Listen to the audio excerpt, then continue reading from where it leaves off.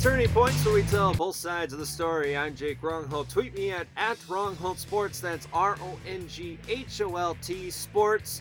We got a jam-packed show for you today on the week of July 24th, 2020. Now, keep in mind that we are recording this on a Wednesday. We will be putting this up on social media and everywhere across the world on July 24th, but we will also be simulcasting the two interviews that we have going on today. We got Chris Kraus, Washington Sports Insider. You can find him at NBA Kraus.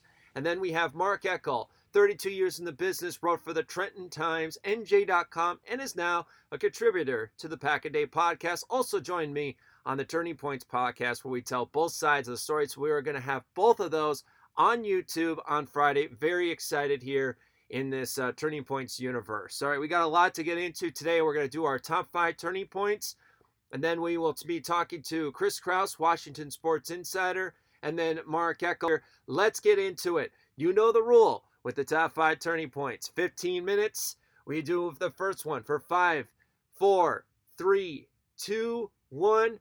Here are your top 5 turning points for the week of July 24th, 2020. We'll start off with the NFL Players Association continuing their successful road to health and safety against the NFL. Give a lot of credit to J.C. Tretter, the president of the Players Association, when he set it up an orchestrated attack, and I say that in air quotes because it was probably the nicest attack I've ever seen a Players Association go after their employer like they did. You had the likes of Drew Brees, J.J. Watt, T.Y. Hilton, Darius Slay, David Bakhtiari, and so much more that came out and said, we want to play NFL football, however, we want our health and safety concerns solved. And it has now come to this. Rosters are going to be taken down from 90 to start off training camp to 80. And then we have 0 preseason games. That was the big key there. I felt like that was what was needed. We don't need preseason. Once that Hall of Fame game was canceled, there is no reason to be watching preseason. The only reason that preseason does exist is that it's just another excuse for the owners to force fans to fork out extra regular season ticket prices to watch a game where you're going to be watching second and third stringers well into the second quarter. That's nothing that's going to help. And we're also living in a society right now where cases continue to go up. Do you realize that the U.S. is up to 4 million cases? The Players Association is just doing what every other employee is doing right now in their companies to their employers. They want health and safety protocols, and that's what they're going to get. Losing preseason games is not the end of the world, and I don't want to hear this, because if I swear to you, I hear one more person say, well, the play's just not going to be good. Even when there was 4 preseason games the last 10 years. You cannot tell me that play did not get better in the NFL until week 5. Go back to the last 2 years. How many times did you turn on the television and watch on Fox, the Dan Patrick Show, NBC Sports, and all hear the same? The play is not good. And that wasn't until week 5. So we had to go through 4 weeks where these teams were starting to get to know each other, finding their chemistry. And even though they had 4 preseason games to do this, it still didn't solve anything.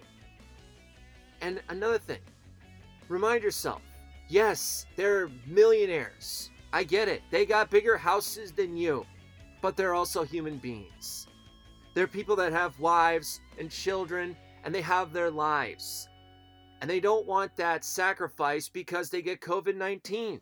The NFL Players Association has been testing since Tuesday, and they reported that there were 56 cases. 56. Now, were the numbers fudged? Yes, because there was a report that came out earlier that day that there was 95.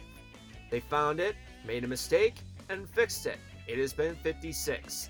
56 is still a high number. There is no surprise right now that this is happening. And there are pessimists out there that are saying we are not going to have NFL football. I've said this right from the beginning, and I will continue to say this. The NFL is not going to start on time. They are not ready. They're going to go through training camp. They're going to figure out things. They're going to go through those scrimmages, and that is what's going to tell the tale. The next 4 weeks right now is going to tell us if we are going to have an NFL season that starts in September, or if and it's not the end of the world, we move it back to October. It's not the end of the world if the NFL starts in October, because then you could take those 4 games and you could push it off to the finals of the season. You could put that there, because guess what? Those had division matchups. And remind yourself, we still don't have fans allowed to be in these stands right now. So it's nothing but silence, and it's nothing but the players on the field that are sacrificing their lives. They can't do social distancing. It's not possible. There are actually football teams out there that are telling their fans, don't come this year. The Los Angeles Rams, they are about to open up this brand new stadium, $1.3 billion worth, and they are telling their fans, wait till 2021. Well, we're not going to wait till 2021, but we will start to see this over the next few weeks. If these COVID-19 cases continue to increase, there's the off chance that the NFL will not start in September. It could be October or lately November. Let's go on to turning point number 4, and it's about the Washington NFL team. Forget about the nickname. The worst thing that happened to them was what happened in the Washington Post. Credit to Will Hobson and Liz Clark. They did an amazing job. If you have not read this article in the Washington Post, I highly recommend you do. They were able to get Emily Applegate, who was there in 2014 with the Washington NFL team, and then she left in 2015. And you're wondering to yourself, well, why is that? She is one of 15 women that have accused the Washington front office members of sexual harassment. And you think to yourself, oh, that's no big deal, Jake. Really? From 2006 to 2019, these front office members, including Alex Santos, director of pro personnel, were sending out crude text messages to women out there. They were telling them to flirt with clients to close deals. They were requesting them to wear tight dresses, spin around for me, and complimenting them on their body in front of them. And there's text messages on this article that just blows your mind. And now, keep in mind, Daniel Snyder and general manager Bruce Allen were not accused of these, but it was actually, and this is for all you young broadcasters out there, but Larry Michael, the voice of the Redskins, the Washington NFL team, just out of the blue, decided to call retirement. He has one of the most plum jobs in the NFL, and something he just calls retirement. Well, it turns out that he was one of the ones that was sexually harassing women. He was even caught up on a hot mic back in 2015 when he was complimenting a woman, an intern's body, and it was caught on air. And guess what happened to him? Nothing. One of the women in the article even said that there was no HR department. There was nobody to report this to. And when they did, this guy named Tony Wiley did nothing. There were 15 women that reported these people. Richard Mann II, Dennis Green, Mitch Gershman, and Alex Santos, who was the director of pro personnel. Now, general manager Bruce Allen, who was fired over the offseason, he was not accused in there, but he knew. And Daniel Snyder was not accused either. But this was happening under his watch.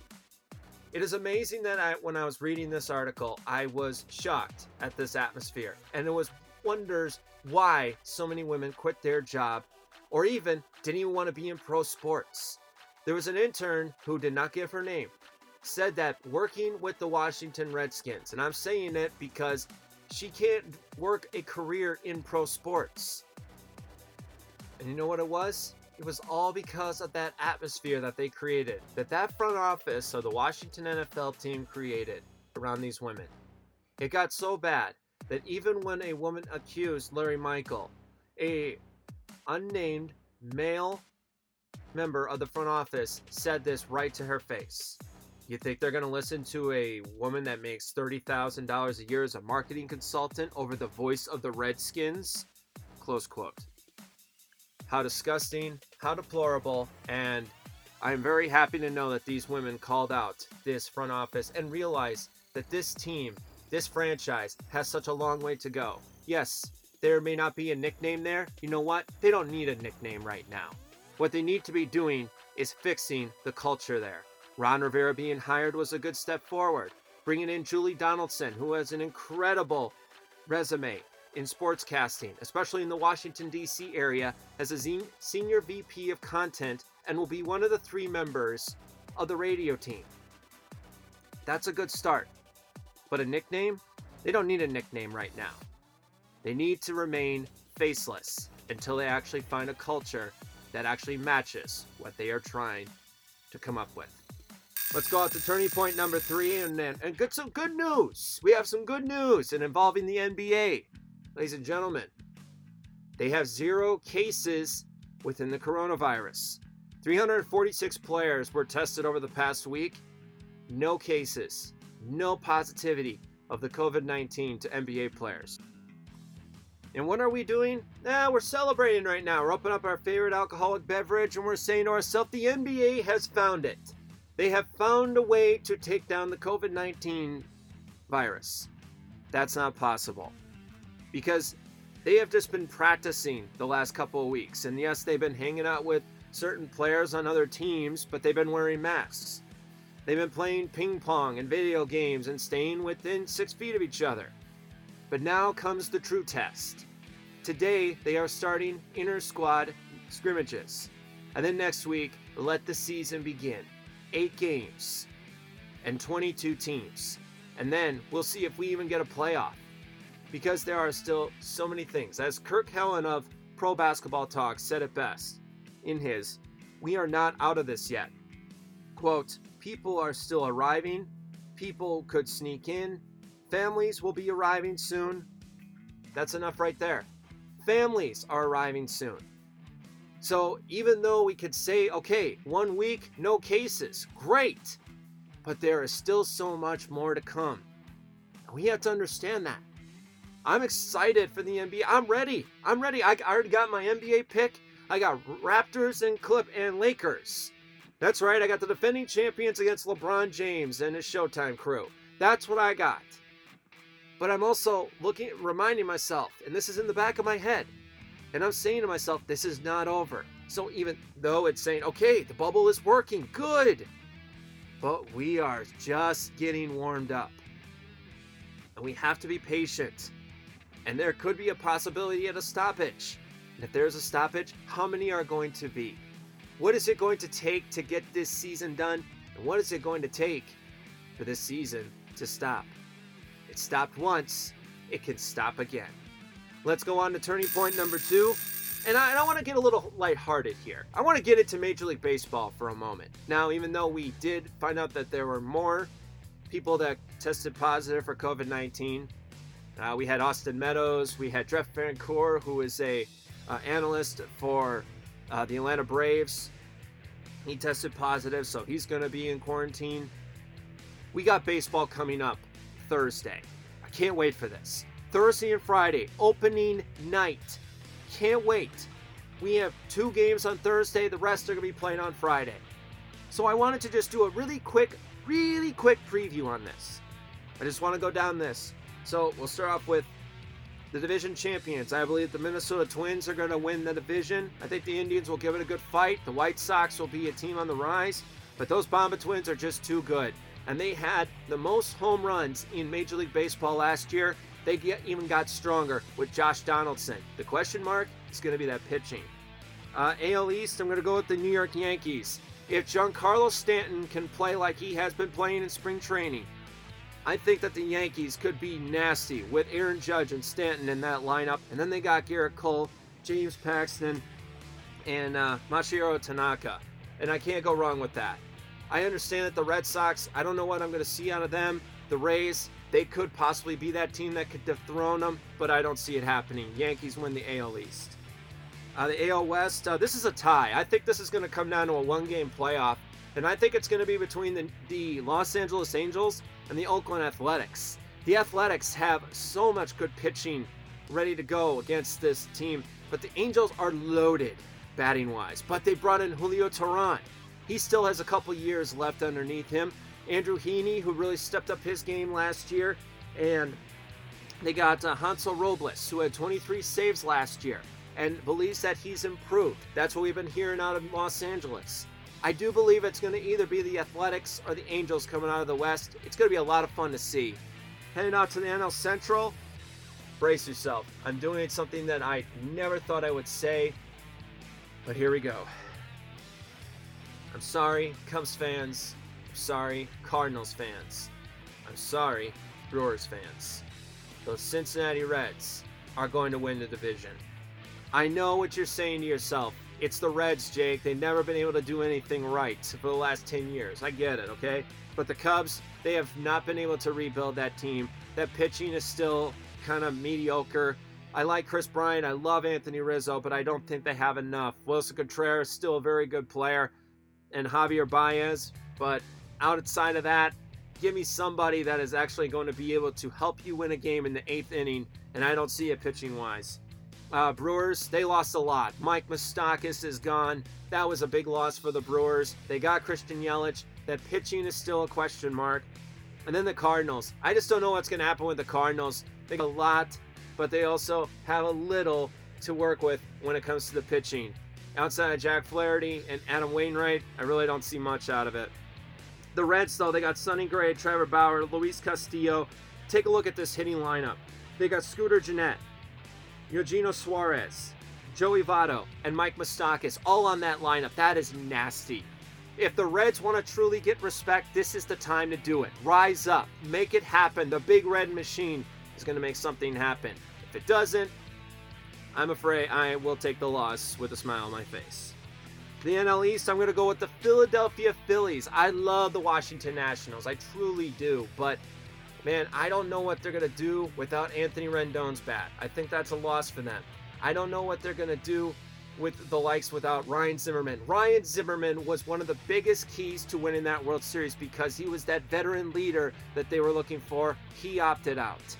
Now they got Strasburg, they still got Scherzer, but I don't think it's enough. The Phillies got an opportunity here. Very good manager in Joe Girardi. They got pitching ready. They brought in Zach Wheeler. They got JT Realmuto, and not to mention, they have Bryce Harper. And if you were looking, you could see that Bryce Harper still has that talent to lead a team.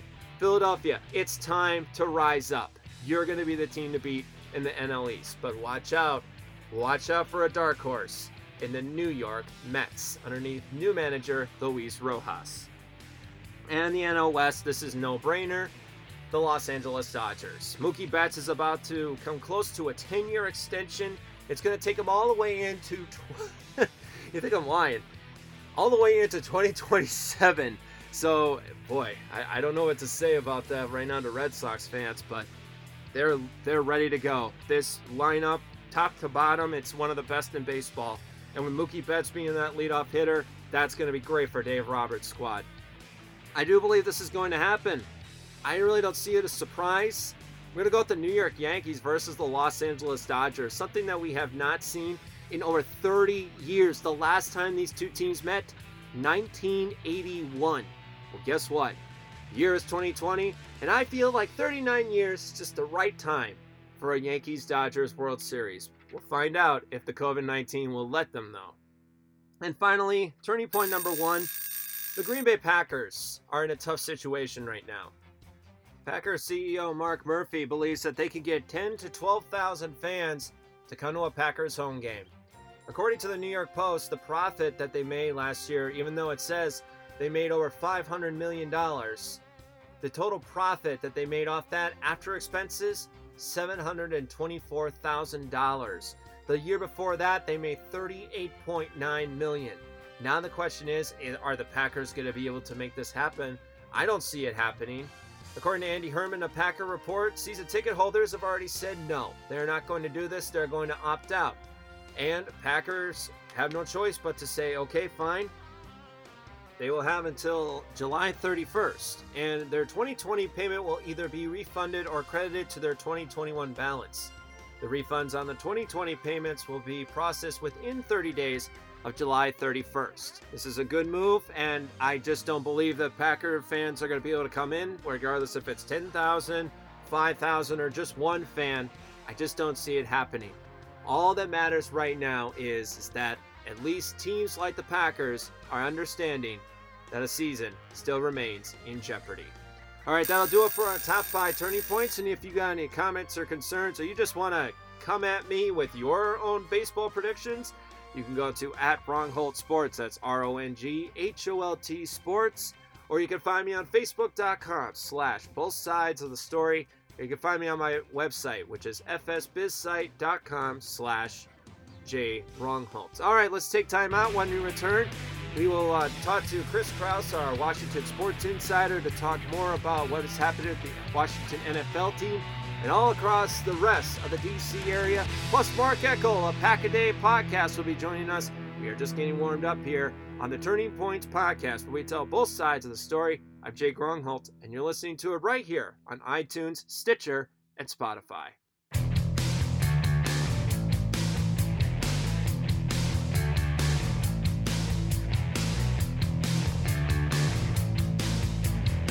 Well, a training camp starting up for the rookies tomorrow. Unfortunately, the NFL players have something different in their mind. Zachary Jacobson of Packer Report is reporting that the Packers rookies will not be ready for training camp as the rookies are about to start tomorrow. So that has now been postponed going forward. And it just kind of feels like we're starting to see those dominoes fall. They've already been put in place, and now somebody's just ready to start tapping as the dominoes start to fall. So I thought I would bring on my good friend, and we used to work together. We used to do Pack-A-Day for their first year.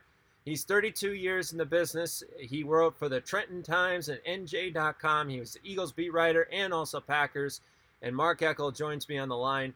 Mark, thank you so much for joining us. So what does this mean now for the Packers' future for the 2020 season? Well, it's not just the Packers. This doesn't look good. I mean, it's one thing after another. Preseason was cut in half, which I have no problem with. I've been saying for, 25 years, 4 preseason games are too many. But the players want no preseason games. Listen, I'm usually behind the NFL on their decisions. I think more times than not, they do get it right. But they had a long time to get this one right. And they were lucky. All this hit during their off season. They didn't. It wasn't like the NBA and the NHL where they hit them right in the middle of their season. It wasn't like baseball where it hit them during spring training, or college basketball where it ruined it, where it canceled their tournaments. Football had time. They had time to look and see what was going on, how to handle this. I guess they thought they had a plan, but they didn't run it by the players, and the players are like, no, we're not doing this. We want to play, but not under these circumstances. So here we are, a week before camps are supposed to start. I don't think camps are going to start on time. I'm not sure there's going to be a 20. I hope I'm so wrong about this, but I'm not 100% sure that there's going to be a 2020 season. Mark, why do you think that there will not be a 2020 season? Because they didn't. This virus is bad. All right, let's just put it out there. Whether I don't want to get too into it, but a lot of the areas where we have teams are the areas that are higher. We don't have a team in South Dakota, all right? There's no NFL team in South Dakota because they're one of the lowest states. But there's a bunch in Florida. There's a few in California. Well, they're your hotspot. I don't know. Like I said, I hope I'm wrong. I hope it all goes away tomorrow and everything's fine. But it just doesn't look that way.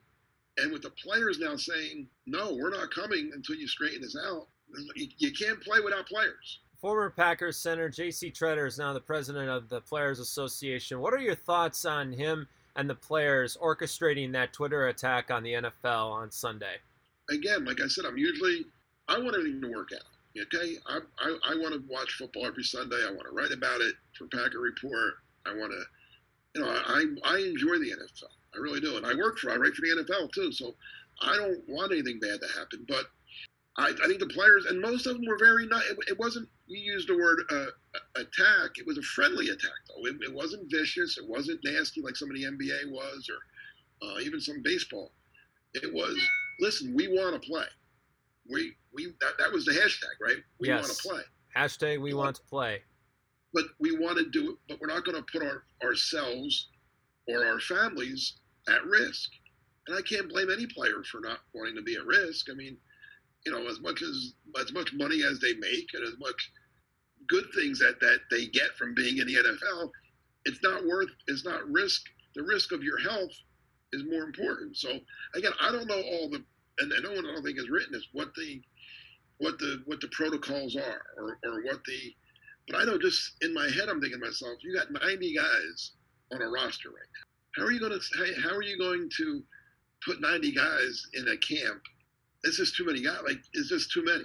It really is. But that's the NFL. That's the roster size is right now. So, like, basketball has what, 15 players on the team. Baseball has 25 to 30. It's a lot easier, and they're having problems. So I mean, there's a way of doing this. I guess I'm not smart enough to figure it out, but hopefully the NFL office and J.C. Treader and the NFLPA can come up with something. But they had a long time to come up with something.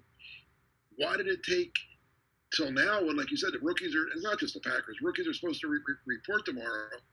A lot of teams aren't going to, there's not going to be a camp tomorrow or next week when they're all supposed to be there, unless something happens over the next couple of days, and hopefully it will. I don't want to be the doom and gloom guy.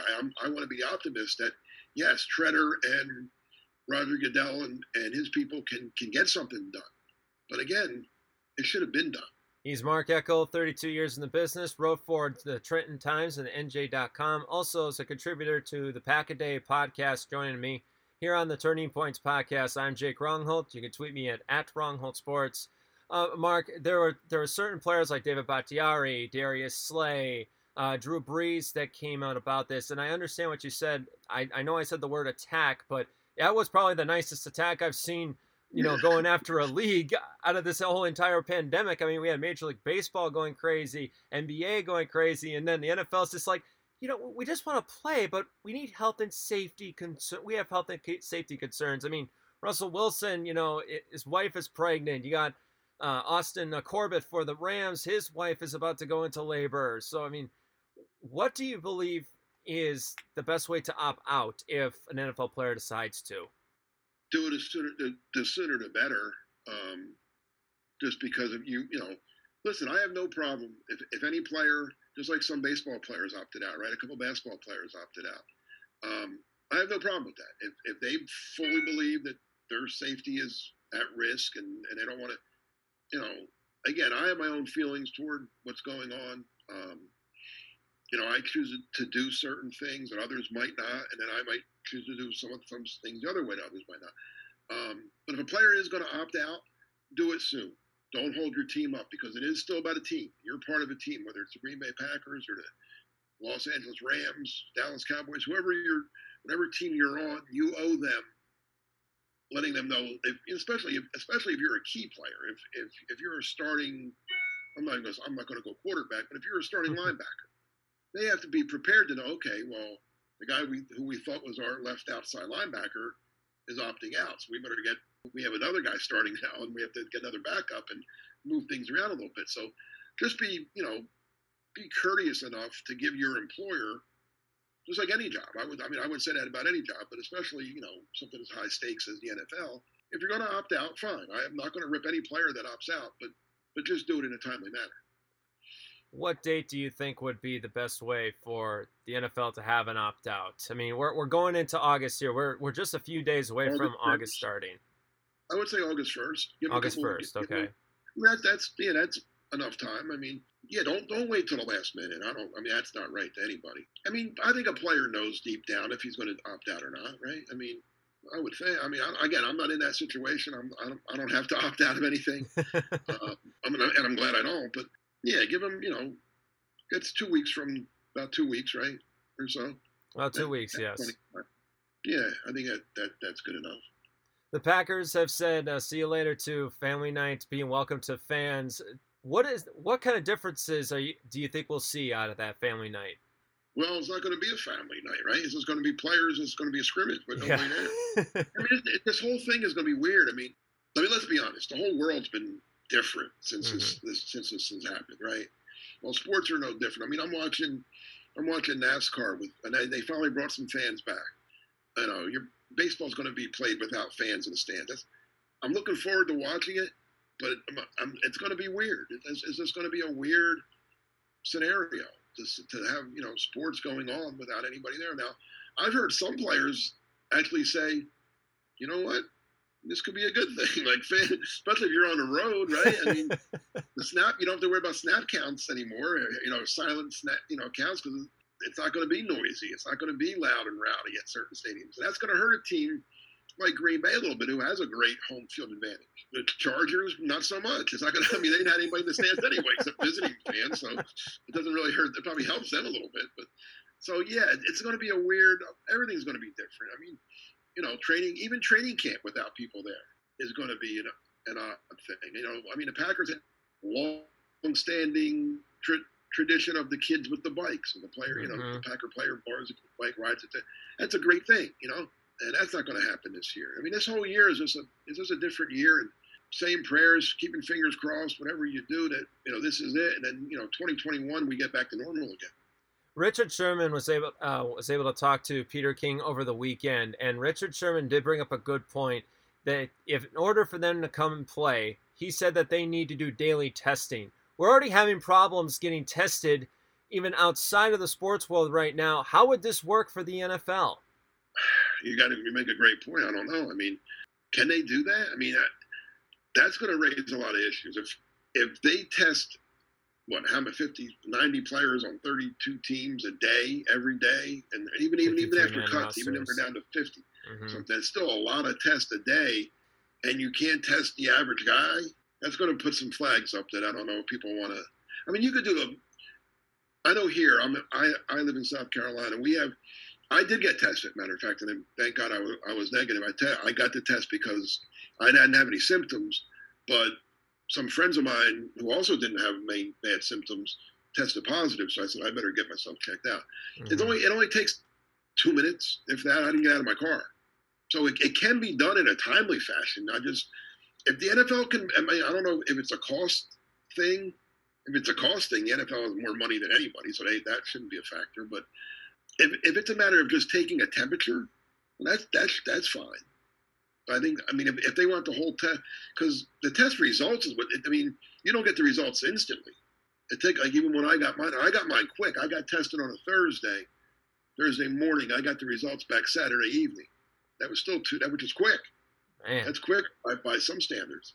So I think everywhere. I think baseball, football. I think working in a store, if schools reopen, people should at least have their temperatures taken before they walk through the doors. I do believe that literally does take a couple seconds, and you get the result right there. If a player has 101 fever, no, he doesn't practice. He stays home that day. I think you can at least do that. Foolproof.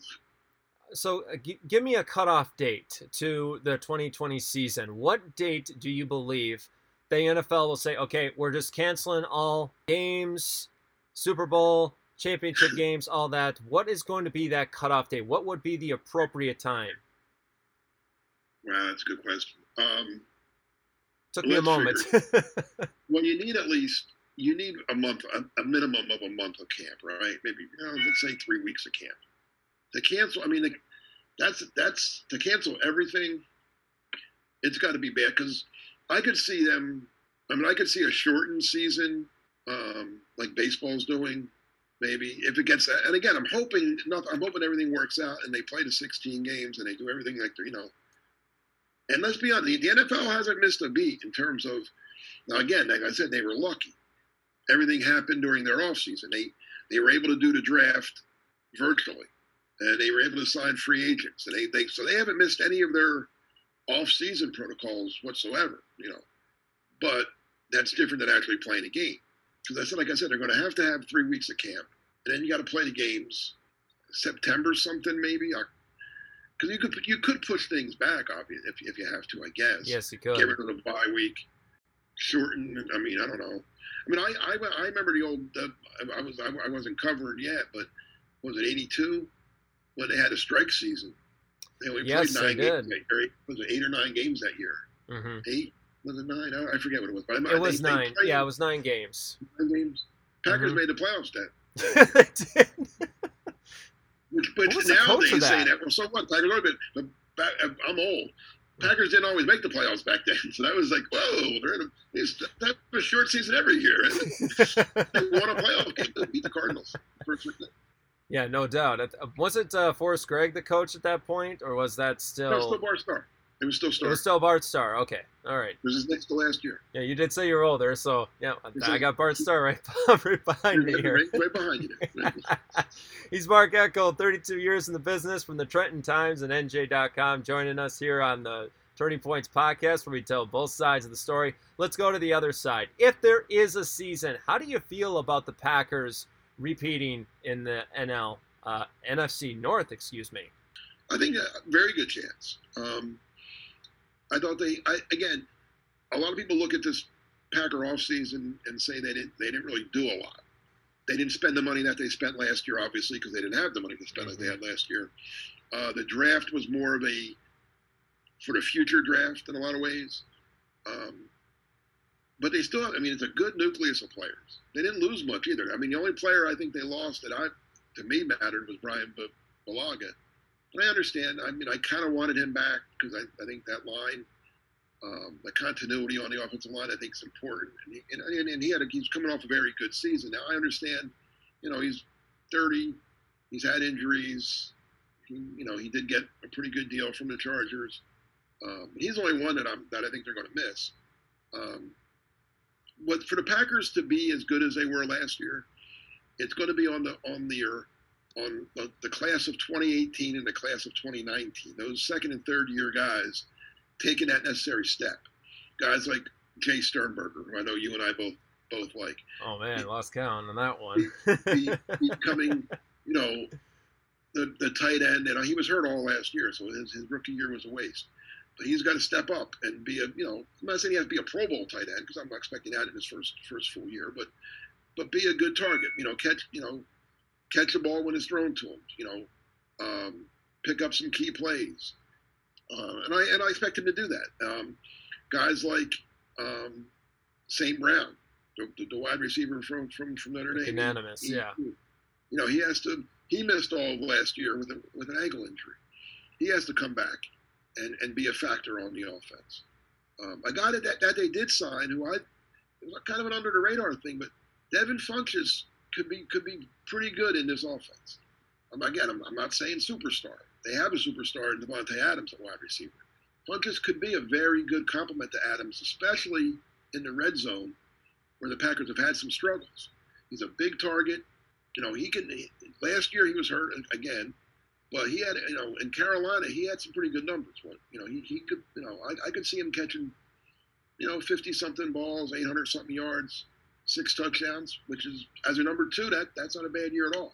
That is all that is needed. I mean, that's your job as a Z receiver, is that if you're going to be the number 2 guy, you're not expected to get the high numbers, but he is coming off that last season with Carolina. He had 8 touchdowns. Unfortunately, he had a torn pectoral muscle when he was signed by the Colts, and that's how the Packers got him for, the price that they got. I believe it was like $2 million. So I thought that was actually a pretty good discount. Absolutely. Outside the wide receivers, though, how do you feel about the running game now that they have A.J. Dillon from Boston College? Well, the running game's going to be, they have a 3-headed monster back there. Yeah.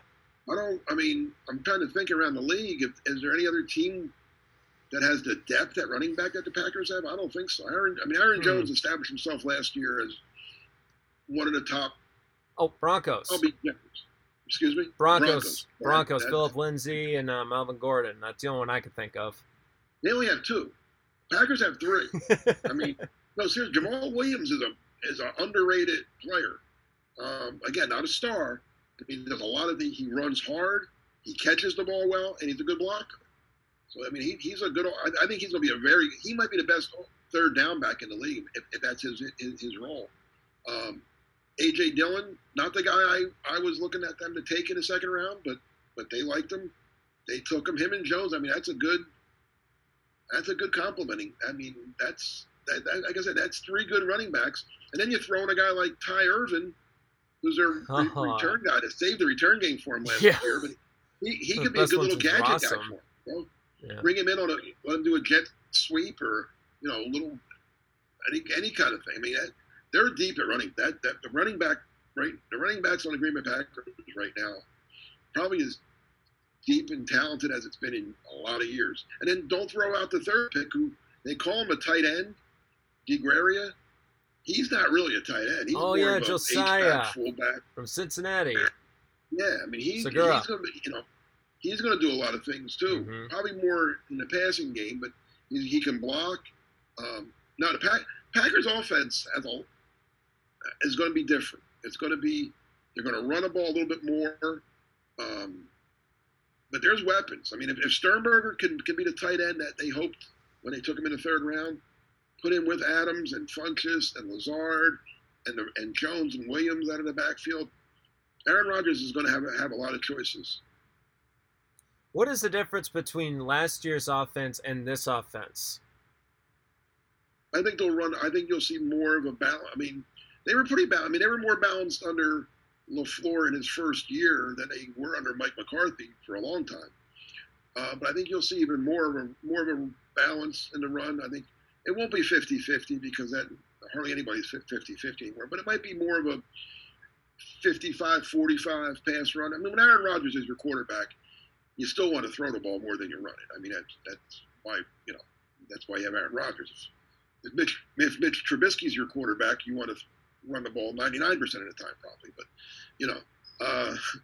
so I think you'll see more running out of the offense. But and with that, I think you'll see more play action pass, which Rodgers could be very dangerous in play action. So if the defense is thinking, if they get running a little play action, bang, and then Adams is free open over the middle, and you're looking at the opportunity for a lot of big plays out of this offense.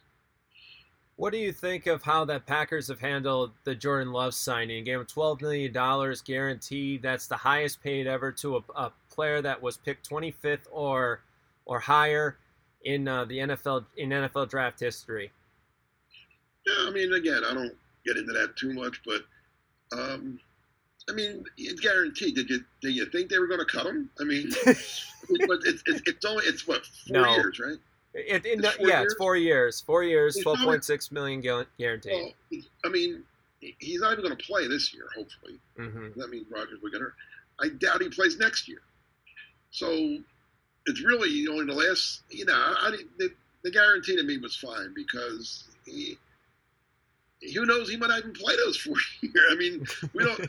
That's the unanswered question: is how many more years is Aaron Rodgers going to be the quarterback of the Green Bay Packers? Because if this is a copy of Favre Rodgers waited 4 years? 3 years. 3 years, and he played his fourth year. Yes. Right. Yes. So if the same thing happens, Love's not playing until that fourth year, so you weren't going to cut him anyway. I mean, listen. I'm a Jordan Love fan, by the way. Yeah, I am too. I liked him. Before I knew the Packers were going to take him, I didn't know who was going to take him. But I told everybody prior to this draft, I thought he was the second best quarterback in the draft. I really did. I thought, the guy that went number one is the best. But I thought I liked Love better than both Herbert from Oregon and Tua. I love Tua, but the guy gets hurt too much. Coin flip. Yeah. I have the red flag on him. I mean, if you're not healthy, I don't care how good you were when you are healthy. You have to be healthy. So Tua kind of scared me a little bit with the health. But I think Love's better than Herbert, who went number 6 overall. Yeah, Herbert went 6 overall. What were you thinking when the Packers drafted Jordan Love on draft night? I got to admit, I kind of. Be honest. I wasn't totally shocked. I wasn't totally like, oh my God, I can't believe they did that. But I was like, wow, they actually did it. Because there were quotes. I mean, the general manager kind of was asked, and he was honest. He said, listen, we could take a quarterback. If the right guy's there when we pick, we're gonna. He didn't say, "Oh no, we're not taking a quarterback." He was honest, and there was a lot of talk about them, interviewing Love and bringing Love in and talking to Love, and like I said, I really like him. So it was a gutsy decision. I'll say this now: the only guy that I liked that was still available when they took him and they moved up to 26 was the tackle from Georgia, Brown, who went 29 to Tennessee. So he would have been there. He wouldn't have been there if they stayed at 30. But there wasn't a receiver that was still there that I would have taken. Why is that? And I often wonder that. I wonder. Well, okay, Mark. We heard this from the national media all week that they were saying, why didn't the Packers take a wide receiver? What didn't impress you about this wide receiver crop that was coming out? Oh no, I was very impressed by it. Oh, okay. But they all went. Okay. I love CeeDee Lamb. I like Jerry Jeudy. I like Jalen Reagor. I like Jefferson. Who I forget? Ayuk from Arizona State. Denzel Didn't mind him at all. I liked all those guys. Mm-hmm. They were all gone. Yeah. Well, I'm not going to reach and take, a second and third round guy at that spot in the draft. So, obviously they like Jordan Love a lot. Obviously the front office, the scouts, everybody obviously loved him, or they wouldn't have, pardon the pun, or they wouldn't have taken him. So there's that. And like I said, and then in the second round, again, I went into the second round thinking, okay, now they'll get a wide receiver, because there were still a few good ones left. But they all went. The kid from Notre Dame, I didn't mind either. I can't think of his name right Claypool. now. I liked him a little bit. He went. So again, when it came to the second pick, again, I wanted it. My only issue with the Packers this offseason, and my biggest concern for the 2020 Packers, if you want to hold me to one position that I'm most worried about, it's right tackle. Because like I said, they let Bulaga go, and they brought in Ricky Wagner, and I hope maybe he'll pleasantly surprise me. But I don't think Ricky Wagner is anything special. I could be wrong, and maybe I am. I hope I am, and he turns out to be a good player. But I think he's just a guy. I think he's just a marginal, good backup if you have him. But I don't know about him starting every week. So I was more surprised and more concerned that they didn't draft a right tackle than that they didn't draft a wide receiver. Yeah, that's probably why they picked up Rick Wagner from the Detroit Lions. Yeah, they did. But like I said, I'm not a big fan of Rick Wagner. I think he's just a guy. Yeah. We will see what happens with that. Final question, Mark. Packers went 13-3 last year, NFC Championship. How far did the Packers get this year? Should I put my Packer fan hat on? Go ahead. I want to hear it. My fan hat says they're going to go to the Super Bowl and play the Baltimore Ravens. Ooh, Rodgers versus Jackson. I like it. Yeah, that's what my fan hat says. Realistically, I think they win the North. Okay. And then once the playoffs starts, it's a matter of what team's the healthiest, what team's the hottest, who has home field. The teams in the NFC that worry me, obviously San Francisco, because the Packers showed last year that they really don't match up very well with that team. Mm-hmm. I like to get them in Green Bay if possible, though. I think that would make a little bit of a difference, especially if the weather's. Although the way they ran the ball last year, that cold weather might have helped the Niners. Who knows? But realistically, I think that's the only team that I still think is better than the Packers. I don't think anybody else moved ahead of them. Cowboys are going to be better because I think Mike McCarthy's a better head coach than Jason Garrett. So I think they've improved themselves with that. But they have some internal stuff going on. Dak, they didn't get a deal done with him. He's on the franchise tender. Yeah. Seattle, ever since that awful loss, the Packers have seemed to handle Seattle pretty well now. Yeah, I don't see. I mean, the Saints. I think the Saints. It's time for them to take. I think they had their chances. So they've always. I think they'll be good. I think they're a good team. Don't get me wrong, but I don't. I think the Packers they're a legitimate chance to get back to the NFC Championship game and maybe get to the Super Bowl. I think, like I said, San Fran's the only team that's in the way, I think. He's Mark Eckel, 32 years with the Trenton Times and NJ.com. He is also a contributor for the Pack a Day podcast. You can tweet him at MarkEckel08. Mark, it was great to catch up with you once again, and thank you so much for joining us here on the Turning Points podcast. All right, man. Take care. All right. Oh, man, I miss working with Mark. He was such a superb character. But so, like I said, you can find him on the Pack a Day podcast. He does one every every other Saturday with Jason Perrone. I've heard it. It's really good. If you haven't seen it, take a look at it. Find it. It's on iTunes. That's Pack a Day Podcast, your source for the Green Bay Packers when it comes to it. So I was there for a year. Really loved what I did. But, things just had to change, had to move on. And I'm happier the way it is. So, all right, we'll take time out here on the Turning Points Podcast. When we return, we're going to wrap things up. We're going to have one more guest. Chris Krause, Washington Insider, is going to join us to talk about what happened with the Redskins and the Washington Wizards starting up their abbreviated season. Oh, this should be a lot of fun. It's all coming up next here on the Turning Points Podcast. I'm Jake Rongholt, and you're listening to it right here on iTunes, Stitcher, and Spotify.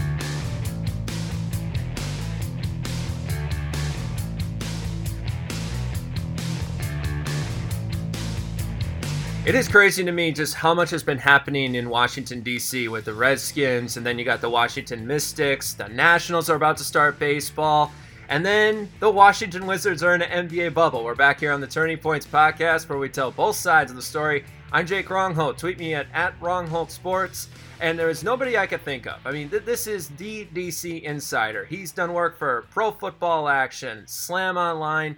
We've been friends for a couple years, ever since we met at a Magic game. And I just couldn't think of anybody better than Chris Krause. You can tweet him at NBA Krause, and he now joins us live on the line to talk about what's happening in DC sports. Chris, thank you so much for joining us. When you heard about this bombshell that happened with the Redskins, what was your reaction? First of all, thanks for having me, Jake. And yeah, the bombshell, oh man, it was the way the media leaked it. Or the way the media kind of like gave you hints at what was going on. I wasn't a big fan of how that happened, but once it came out, it's pretty bad. And this is my first year covering the Washington football team, so I kind of had no idea what to expect. And then I started talking to people, and they said, well, it's kind of been an open secret about how things have gone down in that organization, kind of the frat mentality within the organization. And once everything came out in that Washington Post article, it was horrible. Why did you have an issue with some media members that were kind of sharing cryptic tweets before this whole bombshell happened? I think it really took away from what the news was. In a way, I think the media strategy, whether it was strategy or they're trying to get their ducks in line behind the scenes, took away from the story a little bit. Everyone's waiting for this build up and what's going to happen. And, Reddit went crazy with all kinds of different scandals and circumstances that they thought was going on, and then you have other media speculating, and it really should just get down to what the news was. But I understand they have to do their due diligence, especially in a story like this. You don't want to make false allegations. You want to make sure that you do the proper reporting, and the Washington Post did that. But the leaks ahead of time about the story, I don't know, it just didn't seem right. Prior to the Washington Post report, what was the craziest rumor you saw? I saw everything from gambling, that Jay Gruden was a wild gambler, to sex rings, to drugs, to everything, and all that stuff is very bad. Obviously, most of that stuff not true, but the sexual harassment claims are there, and the Washington Post vetted those. Vetted those claims very, very carefully, and it led to the story that came out last Thursday. The most that we've heard out of Daniel Snyder was a couple of statements. Now Ron Rivera looks like the voice of reason. Why are we listening more to a coach who's only been there for less than 6 months over the owner of this whole mess?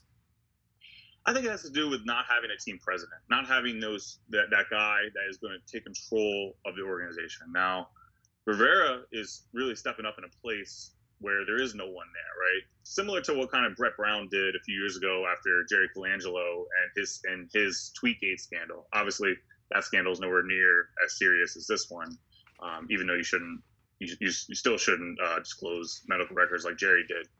Brian, rather. I'm sorry, it's Brian Colangelo. But yeah, I really think that if you don't have a team president and you don't have the front office there, someone has to step up, and Ron Rivera's doing a great job there. He's Chris Krause, a DC Insider, joining us here on the Turning Points Podcast, where we tell both sides of the story. He covers everything from the Washington NFL team, the Wizards, the Mystics, you name it. He's been doing it. And you can also find him on NBAHeavy.com. Why is it taking so long for the Washington football team to come up with a nickname? What's the holdup? Well, to rebrand, especially at an organization that large, it's going to take a while. Now, that's no excuse. Dan Snyder should have done this a while ago, so really he doesn't get the benefit of, it takes a little bit, so we have to wait. But there's trademark issues. Apparently, one person in D.C. or around D.C. has went and got the trademarks for all of the possible names, or at least the ones that were speculated to be in contention. And so there's rumors that is an issue.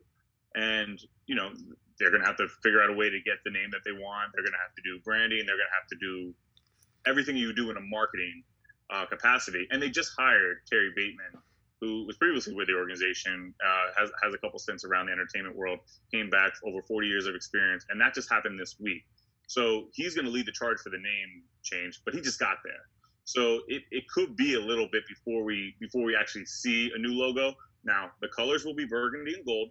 Okay. But we still don't know what the logo is. We don't know what the name is, and Madden is not going to have a logo. Like other everything that need every other entities that need the logo, they're going forward to Washington football team and generic logos. So that just tells you how far we might have to wait for this. Yeah, it sounds like this franchise is starting at rock bottom, and they're going to have to build their way up going forward. Let's talk about something that actually is building correctly right now, and that is the NBA bubble. 0 cases in the past week of the coronavirus. How have they been able to shut down this virus so soon? Really the precautions that they're taking. Now, in the beginning, it was bad because, or at least it sounded bad because, you have so many players, over 30 players contracting the virus and having positive tests before they got there. But they had precautions. They had steps in place. So if you get the virus before you come down to Orlando, you're going to stay an extra 2 weeks. You're going to quarantine and then join your team. Over the last week or so, they had 0 cases. They had a couple of people leave the bubble, but for different reasons. Rashard Holmes, former Sixer Kings, left it for food. Zion Williamson left it for a family matter. And both those players will have to go through the protocols. But it's really having a good structure in place and a good system in place and planning ahead. What does the absence of Zion Williamson do for the Pelicans' chances at making the playoffs? Really depends on when he'll be back, right? And what the procedure is exactly for him to come back. Now, if a player goes off the bubble without permission, it's 10 to 14 days minimum. And testing every day as that goes along. For a player who has a pre-approval to go off like Zion, it might not be as much because he could do part of his quarantine, where he is, where his home is, wherever this family medical emergency is, and so it might be a little different. It might have already started. We just haven't heard from it, and it really depends on how many games he misses because they're going to need to. They're going to need to overcome the Blazers. They're going to need to overcome the Grizzlies, but the NBA wants them to. So we'll see how that goes. He's Chris Krause, Washington Sports Insider, joining us here on the Turning Points podcast, where we tell both sides of the story. I'm Jake Rongholt. Let's talk about the Washington Wizards here for a moment. What are the chances of them trying to steal the 8th seed away from the Orlando Magic? It's going to be rough. Bradley's not there. Bradley Beal's not playing. Obviously, John Wall hasn't played all season. He's not making the trip. Davis Bertans, arguably their second best player right now, is with his family in Latvia. So it's going to be a skeleton crew and a lot of young guys for this team. And Vegas looks at them and says, okay, out of the 8 games, they're projected to win 1.5 games. That's their line. It's the lowest in the NBA, and it's really because there are no bottom feeders here, right? We don't get to play the Knicks. We don't get to play some other teams that are, say the name you want to. Say it. We don't get to play the Chicago Bulls. Although the Bulls played the Wizards pretty tough this year. There it was. Oh, we made it a whole 5 minutes about the Bulls. Oh my goodness. Always getting after me with those Bulls. I sat there and like, he's going to do it. He's going to lure me into it. Oh, I just caught the bait. Doggone it. Unbelievable. Wait, very shocked that the Bulls weren't invited, but I see they had to make a cutoff at some point, because, Chicago, big market, you would think that, yes. It would be in the interest, but, they had to make the cutoff. And you can almost argue that the Wizards probably shouldn't be there. That's my question. Why is the NBA doing 22 teams instead of the 16 they should be doing? They had to manufacture some sort of system so Zion Williamson would be there. They wanted the Pelicans in so bad. They need Zion in so bad that they were like, okay, where are the Pelicans in the standings? Oh, they're this far back? Okay, boom, that's the line. And, they put it back a little bit further than that because now they got the Suns and the Kings behind them and a good chance. And, with this playing game, which is really, really something that I believe is orchestrated because of Damian Lillard saying he's not going to come if there's no reason for them to play. And, with them being, nearly 4 games back, like it's unlikely that they get actually the AC, but they could get the playing game. And the Wizards have a chance in the Eastern side. It's just going to be more entertaining on the West. I'll say that. Who are the favorites to be in the finals? I think you have to look back at the regular season, look back at what LeBron did, and what he's done with Anthony Davis, despite all of the people that are not playing, despite Rondo being hurt, Avery Bradley being out. I think the Lakers are the clear favorites. I mean, even though they have a much tougher path, I don't see how the Lakers don't win this. Yeah, I got Raptors Lakers. I think that the Raptors are going to find a way to sneak in, get in that Eastern Conference spot, and then battle LeBron James. I mean, why not? The defending champions versus LeBron James and his Showtime squad. Yeah, I would like to see that. So yeah, I like the Bucks. I really do. But the Raptors are just so well coached. They got a great leader in Pascal Siakam and Serge Ibaka and Fred VanVleet, who has really stepped up his game, become a starter. And I think that the Raptors are quietly being the best team in the East. So that's just my take on that. They definitely could. I mean, it's more wide open than it was before the hiatus. I'll say that. What is the possibility of the NBA doing a stoppage? I don't think it's going to happen. They already, I mean, hopefully, we can knock on wood and hope that, players have good health and everything goes well. But one or two positive COVID tests are not going to shut it down. They have precautions in place. They have thought of every angle because they only get one chance to do this right. And so, a player tests positive.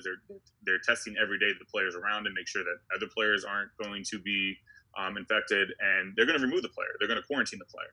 It's going to be a good process going forward. So I can't see it being shut down, bearing some crazy disaster that happens. Let's jump to the WNBA for a moment. What's the latest on Elena Delle Donne's case with the WNBA?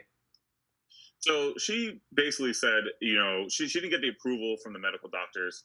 The Mystics are granting her permission not to go. So it's all worked out. She's going to get her paycheck. It's going to be good. And you know what? I think the medical doctors, I'm not a doctor, so I don't really want to speculate, but, they looked into it. They found that whatever her situation was with Lyme disease was not approved. And, all you can do from there is it's good that the team with the Washington Mystics at Monumental, they did a good job, and they said, hey, it'll be all right. He's Chris Kraus on Washington Sports Insider, joining us here on the Turning Points podcast, where we tell both sides of the story. Let's get a little lighthearted. You have all of these videos on Instagram the last couple of days. You golfing. Now, are you trying to be Bryson DeChambeau, or are you actually trying to be a good golfer? What is going on here, Chris? Well, my plan for the last month or so was to golf every day until the NBA returns. I'm not going to have this time ever again. It's kind of like an off season with no sports. And also, quite frankly, I don't know what to do with myself, without sports. So golf kind of filled that void for a little bit. I really didn't golf before this. I picked up a whole thing of clubs for $50 off Craigslist, and I'm just out there. I'm watching videos. Like, I have a friend that knows what he's doing. He's teaching me a little bit, and I'm just out there every day. So it's it's one of those things. I'm gonna look back at the pandemic is like what you do. It's like, I quarantined and didn't leave my room for 3 months, and then I golf for another 2. So hey, I think it all works out. What's been your best score? Oh man, I just got to the point where I'm keeping score. I'm still in the 120s. It's very ugly, but how ugly? Hey, I know come on, Chris. You went after me with the Bulls here. I got to know that score. Oh man, I'll have to post them. As they improve because it was unbearable before, and now it's getting better. But I will say this: it's almost like I feel like a backup quarterback that can't throw the 25-yard fade, right? Mm-hmm. I know what I should do. I just can't do it right now. So maybe one day I'll get upgrade and I'll become a starter. What advice do you have for young sportscasters? You've been going through the pandemic. You've been able to broadcast. You got all these jobs. What have you been doing to just try and keep yourself, employed? I think it's two parts, right? One, continue to work. Right, no sports does not mean nothing to do. There's things around sports to write about. I mean, it's rough. Don't get me wrong. It's not the most interesting stuff compared to the on-court stuff, on-field stuff. But I'll continue to work. And second thing, network. Network is huge. Check in on everyone. Continue to try to continue to try to be on people's minds and continue to be in front of the camera, in front of the computer writing and be everywhere you need to be, even if you're stuck inside. Chris, you've been fantastic as always. It's great to have you back here on the Turning Points podcast. Let's definitely do this again during this, as this NBA bubble starts up July 31st. Thanks for coming on. All right. Thanks, Jake. All right. Go Bulls. All right, that was Chris Krause, Washington Sports Insider. I mean, look at the jobs he has. Pro Football Action, NBAHeavy.com, Slam Online. The guy does it all. And in fact, speaking about that, we're going to take a quick break here. When we come back, we're going to do our final segment. That's all coming up next here on the Turning Points podcast. I'm Jake Rongholt, and you're listening to it right here on iTunes, Stitcher, and Spotify.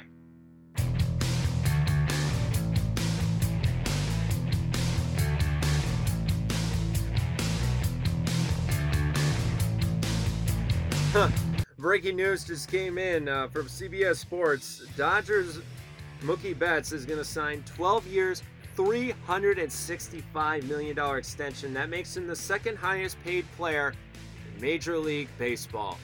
My goodness. Well, good luck, Dodgers. You put all your eggs in one basket, and hopefully it ends up with you with the World Series. We'll find out. We're back here on the Turning Points podcast where we tell both sides of the story. I'm Jake Rongholt, and you can tweet me at Rongholt Sports. That's RONGHOLT Sports. You can find me on Facebook.com/both sides of the story. It's been a great show. I just want to thank Chris Krause, Washington Sports Insider, and Mark Eckel, 32 years in the business and contributor to the Pack-A-Day podcast. Thank them for coming on my podcast. We're going to have more guests coming up in the next couple of weeks, and we will keep you updated on that as we go along. I just want to say thank you to everybody that listened to last week's podcast. We had our highest viewing yet, and hopefully it continues to build from there. But that's our Turning Points podcast for the week of July 24th, 2020. Now, if you got any comments or concerns, or you feel like there's a subject I haven't really talked much about, just tweet me at Rongholt Sports. That's RONGHOLT Sports. Or you can find me on Facebook.com/both sides of the story. It's been a great show. I am so happy. I am just happy to know that when I drop this podcast on Friday, that we will already have 2 games in the books in Major League Baseball. And then we will have the official opening day on the 24th. I am just flat out excited. And then next week, we got the NBA to talk about. And then we got the NHL coming back. And then we'll continuously check and see how the NFL is going in their situation as the health and safety protocols taken care of. But until then, we have sports to talk about, and I can't wait, because I have been waiting for something like this since the whole COVID-19 mess happened back in March. So even in a time of social unrest and inequality and all of the problems that have been happening in the world right now, just remind yourself, be with your friends, be with your family, talk to them as much as you can, and just stay strong throughout this. Wear a mask, be safe out there. This has been the Turning Points podcast, where we tell both sides of the story. I'm Jake Rongholt, and we'll see you next time. And you've been listening to it right here on iTunes, Stitcher, and Spotify. Have yourself a great weekend, everybody.